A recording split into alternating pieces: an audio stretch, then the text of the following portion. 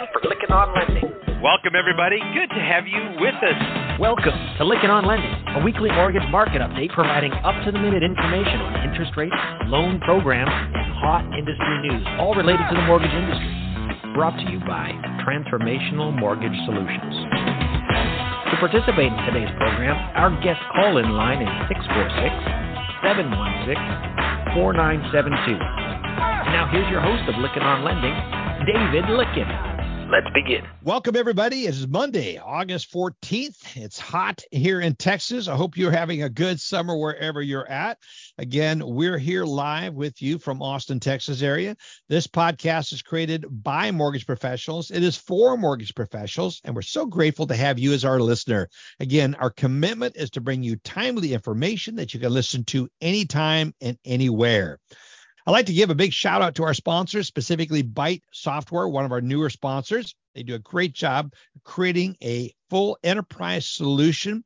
If you have an uncompromising idea of how you want to run your operation, you're going to love the way Byte goes about this. They give you the control through Byte to design and manage and customize workflows in-house with the macro-based automation and validation tools that are there. So very exciting about what they have to offer. Check them out. Also, Finastra, the largest fintech company in the world. So grateful to have them as a sponsor. They have a digital and efficient doc prep product that goes so much more beyond just doc prep. It is a full digitized mortgage process, and it can do so much to help you streamline your operation. So check out Finastra. Also, Total Expert is already built for lenders and has an intelligence of understanding their unique needs. Check out the interview we did with Joe Wellu on March 15th. Also, Candor Technologies. Love what Candor does. Again, that automates both tasks and expert underwriter intelligence that they have to move seamlessly and more profitably between each of the market cycles. So as the market changes, it cycles in and out, you are able to adjust your productivity and be able to adjust what you do with Candor. Check out Candor Technology at candortechnology.com. Also want to say thank you to Simple Nexus for being a sponsor of the podcast. Also, iEmergent. You're going to hear from John Maynell in just a minute. Also, the Mortgage Bankers Association of America, Lenders One, Mortgage Collaborative, TMC, as well as Knowledge Coop, Mobility MMI, Modex, and the Mortgage Advisory Tools. So good to have our sponsors that make this podcast possible. Let's get over to Adam DeSanctis with this week's MBA Mortgage Minute. Hi, I'm Adam DeSanctis. This is the Mortgage Minute, the latest news from the Mortgage Bankers Association. Last week, MBA submitted a comment letter regarding the Department of Housing and Urban Development and Department of Agriculture proposal to increase energy efficiency standards significantly for USDA and FHA insured and financed loans for construction or substantial rehabilitation. The notice of preliminary determination proposed by HUD and USDA would require building codes that are not currently supported in the vast majority of states. So why does this matter?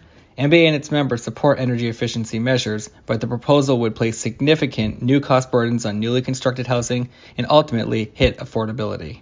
We will continue our advocacy with HUD and USDA to stress the importance of limiting additional costs and burdens on development and instead promote and incentivize an increase in housing supply.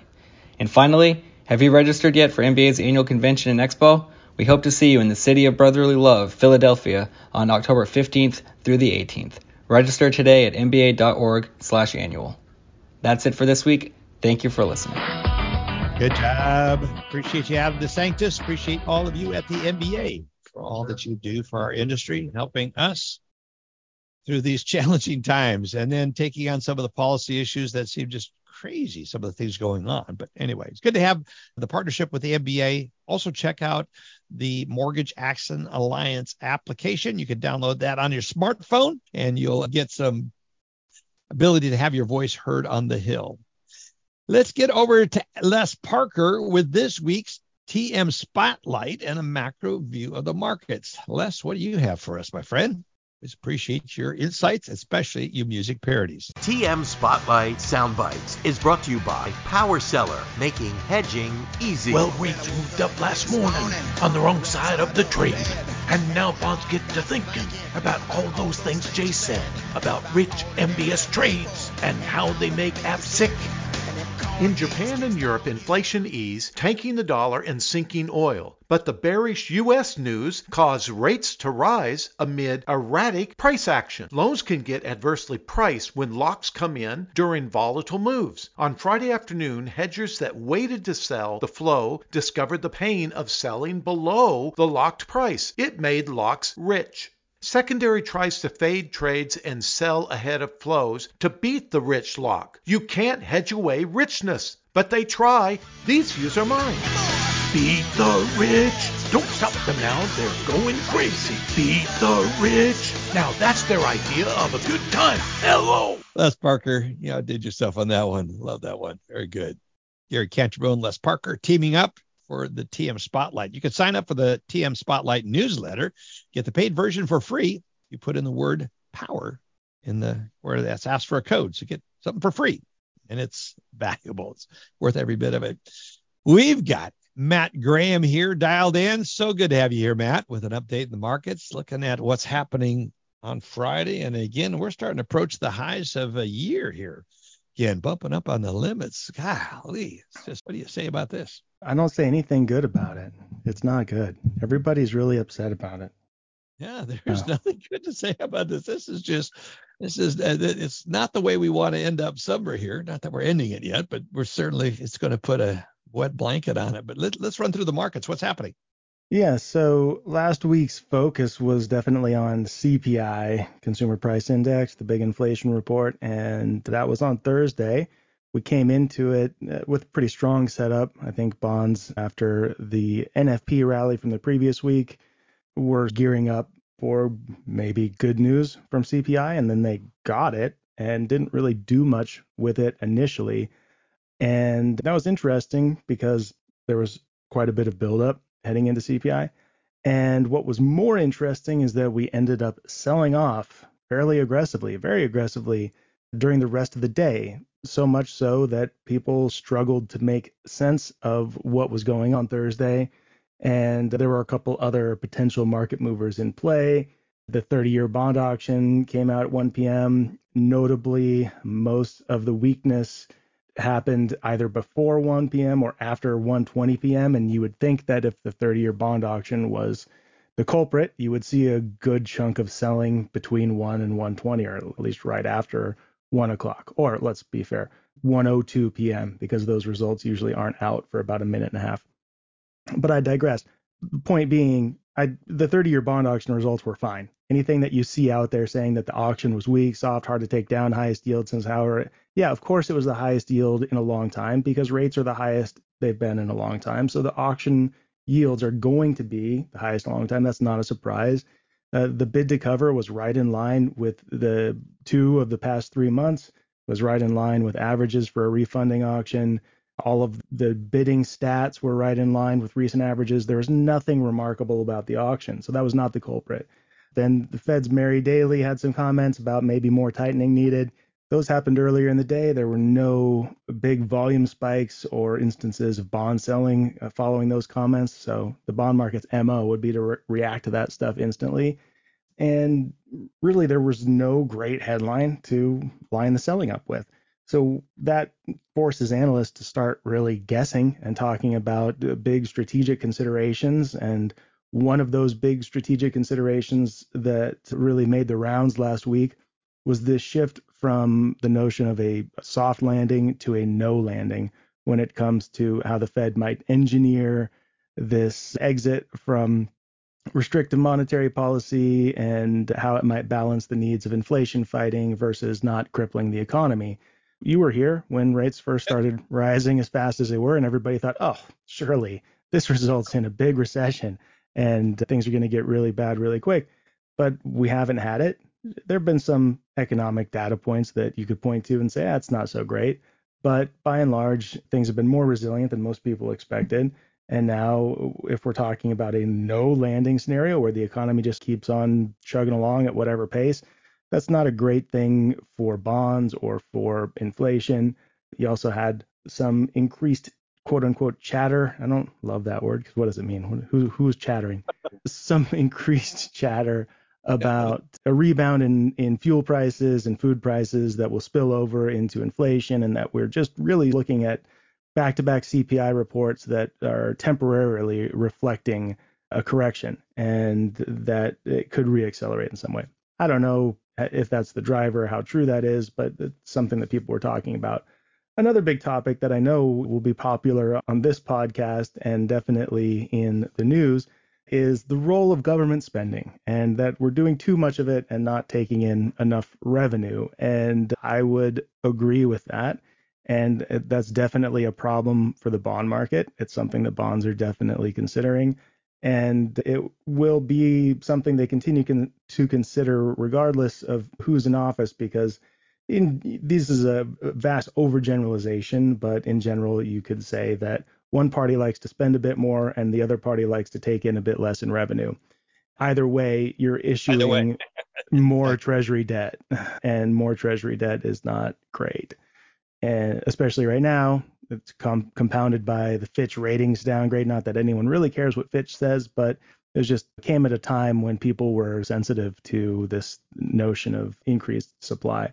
All that to say that, oh yeah, and you have the Fed pivoting to manage its restrictive policies in the form of holding the ceiling on rates rather than finding the ceiling on rates. So there's a lot of chatter, there's that word again, a lot of chatter about the fact that hikes are probably done. Borrowing some really strong unforeseen data or some alarming inflation resurgence, rate hikes can be done, and the Fed can just manage its policy transmission via how long it holds the ceiling rate. That means, and as I think we talked about this last week, that all of the volatility in rates, all of the market's response, not the market, the bond market's response to shifting undercurrents of monetary policy, growth outlook, inflation outlook, are expressed in the longer end of the yield curve, and that means more volatility for 10-year treasury yields and much less for 2-year treasury yields. We've seen that play out recently. 10s are at the highest levels of the year, whereas 5s and 3s and 2s were higher a couple months ago or last month. And so that's a yield curve thing, and there's a bunch of curve trading going on. Some people were saying that's adding to last week's volatility. But yeah, any way you slice it, you're waiting for the Fed to give you some indication that it has its first rate cut on the horizon. They might not even give that to us in words. They might give it to us in the form of the dot plot. And so that'll be scrutinized in September. But yeah, it's a dark passage right now, getting from wherever we are right now to wherever we will be when we get that indication that short-term rates can come down. That's the first domino that needs to fall before longer-term rates can come down in a meaningful way. Unfortunately, yeah, this is just one of those ugly times, and I keep waiting for Les Parker's prediction where rates could move lower. Others do. There's a general consensus. Any thoughts on that towards looking forward into this fall and later? What I mean, happen? Rates are absolutely going to go lower than they are right now at some point. It's just a question of timing. And I thought we would have hit that mark already myself several times. And I'm not shy about saying when rates were 4% and rising, I didn't see them hitting 7%. But now that rates are 7% and rising, I'm even more certain that they're not going to go another 3% higher, because things will start to break. And I think you do have some indications of that in the vehicle market. Saw a lot more coverage last week about wholesale vehicle prices that have started to tank. You don't see it at the retail level yet, because of course car dealers are going to try to get their money, but that's just one piece of evidence that the rising rate environment is taking a toll, and not just on refi demand.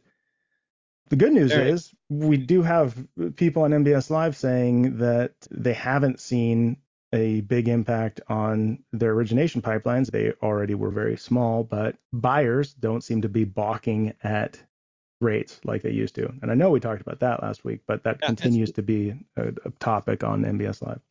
That's right. Yeah, I noticed the chatter on you. Chatter. There we go again with that word. Chatter.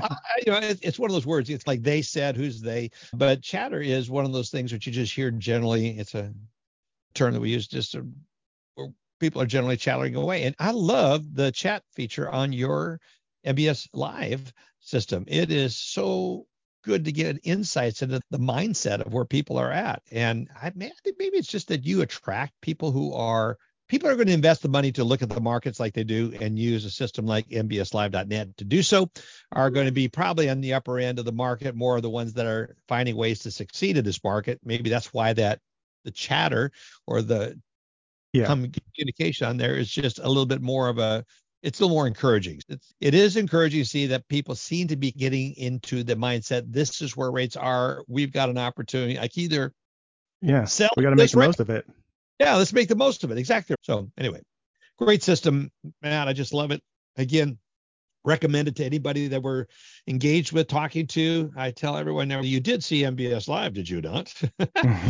mbslive.net. So anyway, folks, you can sign up for mbslive.net by going to mbslive.net, and it'll go to the sign up area, and you'll see a invitation for a code. Put in a code, put in LOL. Thank you very much, Matt, for doing that.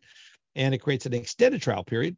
And you'll go in there, and like everyone who is going in there of our clients and our listeners, oh my gosh, this is so affordable. Oh my gosh, look at all the information. Oh my gosh, look at this, look at that. And I keep getting emails after people said, look, one of the benefits I've gotten from being a listener on your podcast is getting introduced to mbslive.net. It's such a powerful tool. Kudos to you, Matt. Appreciate it. Thanks, sir. You bet. Appreciate you joining here on Zoom. It's a little bit of a change up on our regular podcast, the way we're going about it. Again, thank you for dialing in and being here. Appreciate you, friend. You bet. Got a call from David Kittle. I got a text from David Kittle. He broke a tooth over the weekend. That may have been TMI, but anyway, he like I am. It's just like, it happens. Share it. Go ahead. And he's in the dental chair and not able to dial in. So we will miss having him here. But I do want to get out and feature one of our new sponsors, and that is iEmergent. And what they're doing is more than just an ad. This is not an ad. This is talking about what you can do with technology. We talk about Matt Graham's MBS Live. It's business intelligence of what's going on in the markets. Wouldn't it be good to have business intelligence of where the market is moving and which parts of the country, which parts of your city, which neighborhoods are selling better, and then project that 2 years out with a 90+% of accuracy? That is business intelligence. Matt's system, MBS Live, tells you where the markets are at. Les Parker tells you the macro view. And business intelligence, this data that we're gathering is just so critical to the way you go about your business in this new market. You must learn about it. So I'm really excited about sharing with you the MBS Live, of course. But now let's get over to listen to John Mayneld talk about a feature within iEmergent. Thanks, David. Today's update has to do with something quite new that mortgage lenders are doing to increase loan volume. They are identifying and addressing gaps in coverage. With the tools we now have at our disposal, like Mortgage Market Smart from iEmergent, lenders can not only see their branches on an interactive map, but also where their closed loans are occurring on that map. And most importantly, how many loans are going to close in each neighborhood this year, next year, and the year after that. Lenders who use Mortgage Market Smart to actually look into the future to see precisely how many loans will close in each census tract are focusing on known hotspots within their geographies and significantly increasing the number of borrowers they're engaged with. Methods that lenders use to establish a presence in known hotspots will be in one of our future updates, David. Thank you so much, John. Appreciate that. Business intelligence. It's another it's one we're going to be talking about a lot. Is the data, what's out there. I had the privilege of interviewing Clayton Collins of Housing Wire Media and HW Media, which of course owns Housing Wire, which owns Real Trends. They also own a number of other media assets, and it's really interesting. And get to know him, get in his mind. He says, I'm really now focusing more and more on data. Where is the data? Which when you have the data, then you have business intelligence. It's how we look at that data. So I love what iEmergent is doing. Check them out. Encourage you to do so. Let's see here. Moving on, Alice Alvey could not make it. She got called into a meeting today, but she did send a segment out. So let's get a legislative update from Alice. Appreciate Alice taking the time to send this in. Alice, what do you have for us today? Thanks, Dave, and hello, everyone. I'm sorry I can't be there with you in person, but we do have two proposals that are important to make sure that you are following. First up is a notice of proposed rulemaking that's been put in place by all the agencies that we have a chance to comment on by August 21st.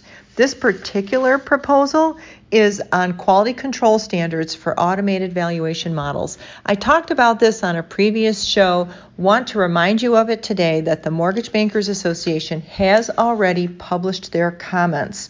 There are some very important pieces of this proposed rule that have to be stopped.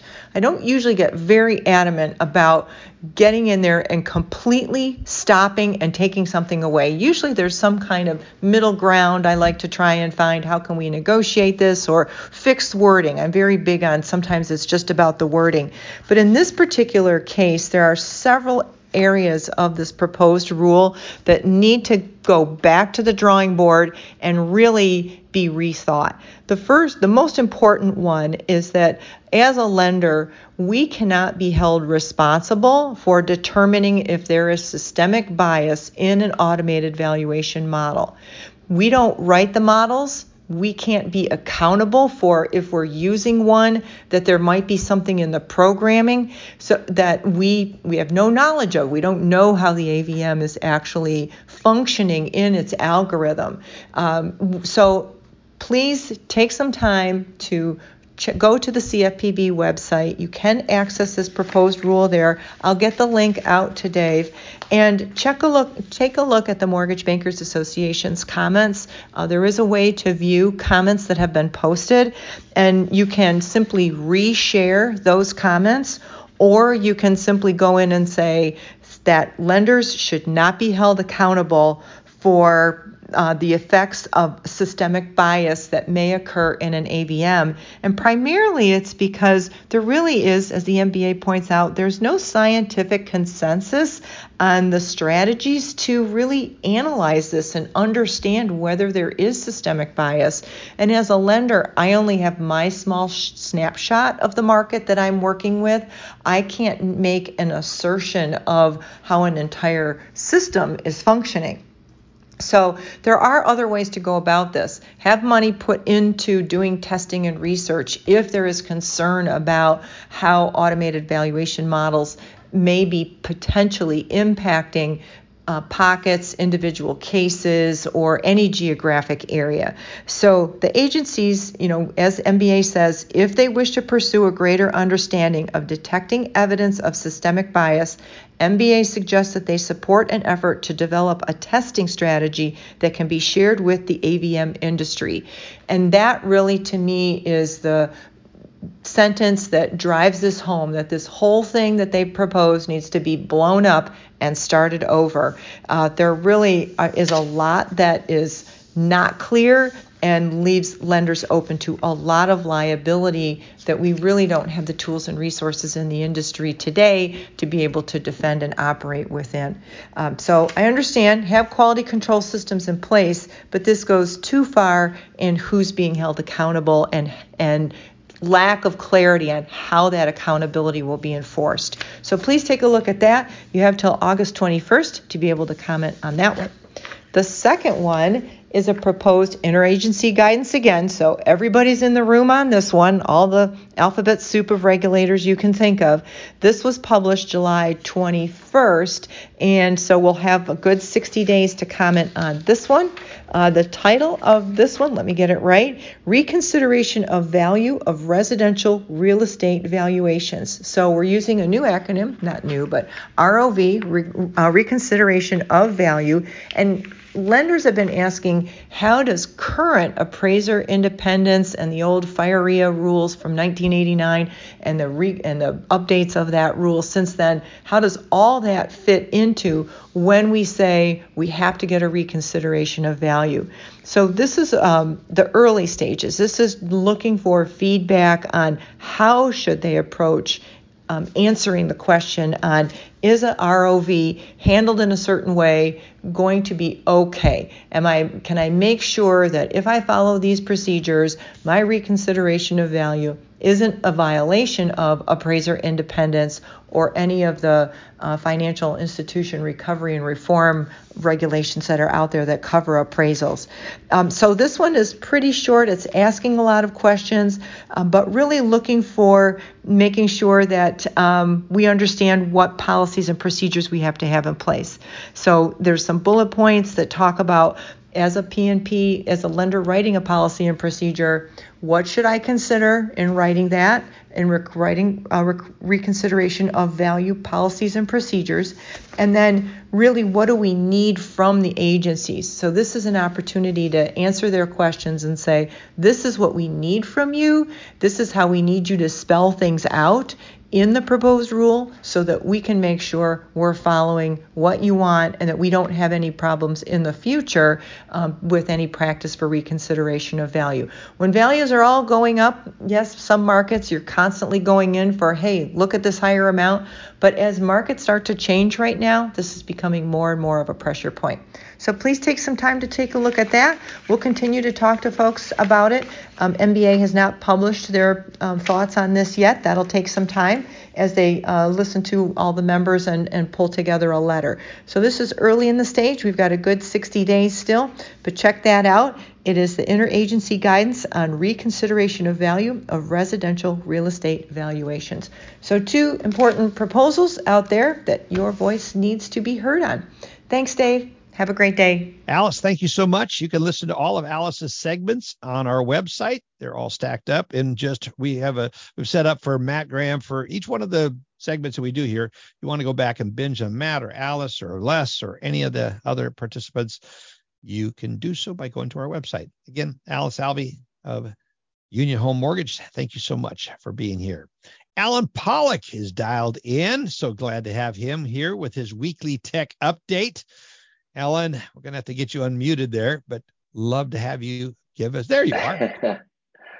Just waiting. Thanks for being flexible and moving over to Zoom as we record this. Or probably you could do this from now on. As I said and think about, I've been concerned about Blog Talk Bowman Technology and their platform, and I've been looking for an excuse. So this one kind of kicked us out of the Blog Talk nest and got us over here. So here we are. Good to have you. Here we are. Good to be here. So I got a couple interesting things, David. The first one, let's start with this. I was browsing the internet, and it was a mom had posted something that you browsing the internet. Right? A mom posted something that her son, a conversation she had with her son, and she asked him if he went to the bank today to create an account. And she goes, so what did the bank ask you for today? And the kid said social, like the bank's asking for your social security number. And the mom says, so what did you say? And the kid said, Instagram. So he thought they were asking what is his social platform, not his social security number. So that's what we're dealing with nowadays. Here's the next one, David. This is another great one I thought I'd mention. And since there's a lot of us Gen Xers on the phone or on this podcast today, abandoned malls should be turned into Gen X retirement homes. 3 stories tall with a food court, movie theater, arcade, KB Toys, a skate park, and glamour shots just for the heck of it. That's pretty funny. Yeah, malls are going to be, look at the future of the mall. It's really true. It's really I saw a video online of one mall converted into a pickleball center. Since pickleball is the newest sport. Yes, I don't know if it's taking off throughout the country, but there was one mall that had been converted. Pretty cool. All right, let's talk about some mortgage. Mortgage stuff. I thought this, David, was really cool. So we've heard about Regora in the past. They are an appraisal technology disruptor, let's call it. I've always liked what they were doing. So they just launched what they call their appraisal marketplace. And it's basically an Uber-style approach to appraisal fulfillment. What they're saying is that traditionally, most appraisal orders are sent directly to an appraiser, or an AMC will send it to an appraiser, sometimes based on the general location and their performance. Regora said this takes up time, it wastes time. What they've done is they've actually been able to identify who is in that location now or going to be there in the next 24 hours, and they have the ability, using their technology, to better align and associate appraisers for that project. Obviously, it speeds up the process. It reduces the back and forth and the timing. They said that with this new platform and within a matter of weeks, they saw a 35% improvement in overall turn times. And that's pretty dramatic. Good hats off to Rigora. Check it out. It's called the Appraisal Marketplace. The next one, David, I wanted to talk about, and this one's really cool. This is the FIS Accelerator. There is a vendor in our industry, a good friend of mine, Matt Woolley, who is the CRO over there. The company, I can't pronounce it, but it's Azimuth, I think, or Azimuth. It's Azimuth. Okay. And they have been selected among many others to be in this new FIS FinTech Accelerator. It's the 2023 program. And the FIS Accelerator is called the Venture Center. And there was 9 other companies in general that were included in here. It looks like AutoCloud, Dyro, Forage, Caney, Llama, Naya One, and Triple. So hopefully names that we become more familiar with over time. But I thought this was interesting. So I went over to, and I've always wanted to start an accelerator. So this was, near and dear to pique my interest. So I went over to take a look at what FIS is doing. And they're also out here in Jacksonville, right by me. And they have this they call it financial technology for bold ideas. And so they cover a bunch of areas, and the way they did the marketing, and I think it really touches home because I'm going to get to the lending piece in a moment. They have an accelerator for embedded finance. They want to obviously deliver a frictionless experience. So if you're a bank or a credit union listening to this podcast, you should be looking at frictionless experiences. B2B payments, which not a lot of us are involved in, but they want to make doing business less work, make it easier, not so hard, right? Something that sits with us all. On the lending side, they want to meet borrowers at the point of need, right? How exactly perfect is that's everything that we continue to try to do. We've had many point of sale platforms in our industry for a long time. Many of them, or some of them, have either been acquired or they've had investments. And so the playing field is very different depending on which vendor you want to partner with or talk to. But we all are still focused on the same thing: how to meet borrowers at the point of need, how to build and maintain a brand, so on and so forth. Then, David, they get into intelligent data. And this goes to the comment you made earlier today about BI. And it's funny because today I was talking about BI, but it says increase the value of your data. I think business intelligence is actually, I don't know if they hit the mark on the title. I think business intelligence is not increasing the value of your data. It's making your business smarter with the data. What's actionable from the data? Anyone can pull data up on a screen and go in Excel. Exactly right. But what do you do with that data? What you're doing with the data, that's the intelligence. Yep. Yeah, at least in our industry, because we truly we can't afford to spend more money on more products and more services and more training and more people. Because of that, today I had gone to an article that I had a long time ago. What is the true cost of buying business intelligence versus trying to do it on your own?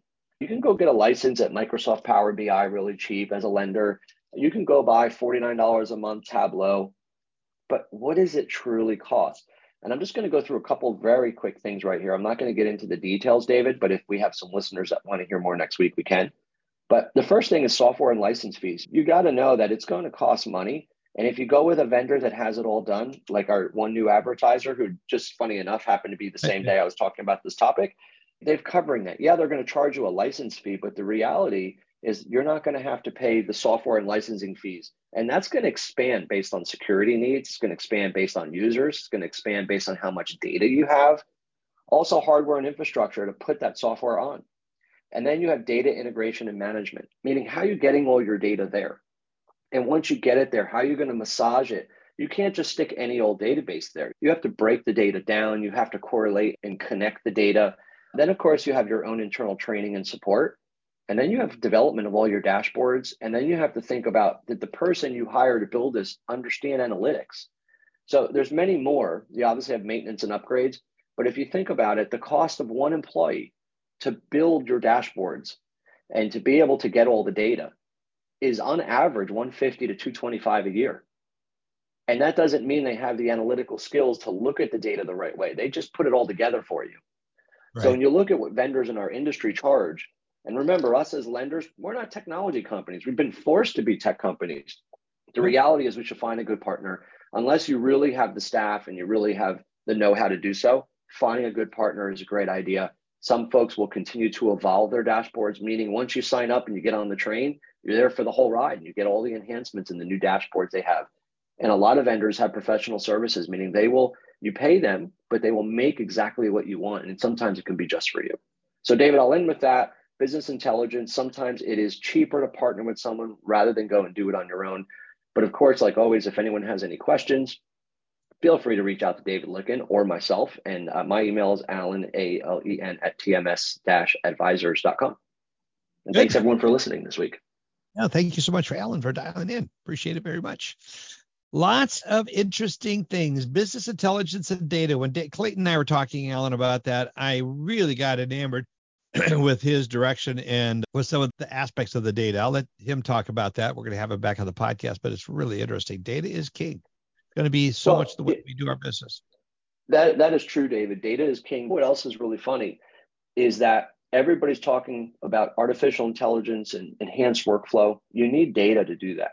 You can't just say when X happens, do Y. The problem with that is anything conditionally around X and Y have to make sense in order for X and Y to even be relatable.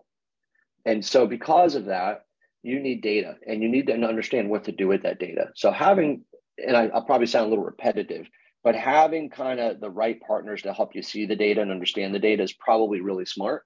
And it is absolutely crucial. And that's beyond mortgage. That's any industry. But data is king, like you said. That's really good. Good stuff, Alan. Great report. Appreciate it very much. Our listeners appreciate you. And each week you show up with some more information, more interesting information.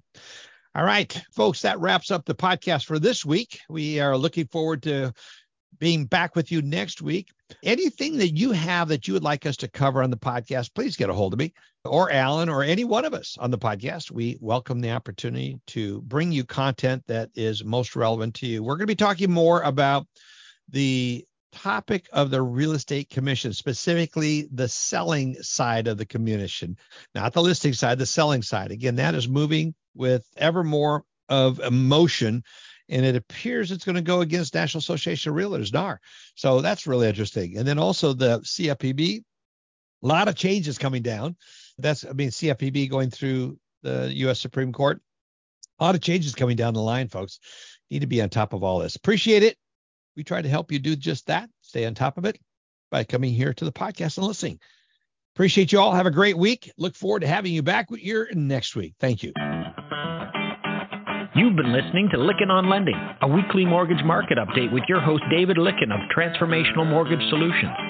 Join us next week, and thanks for listening.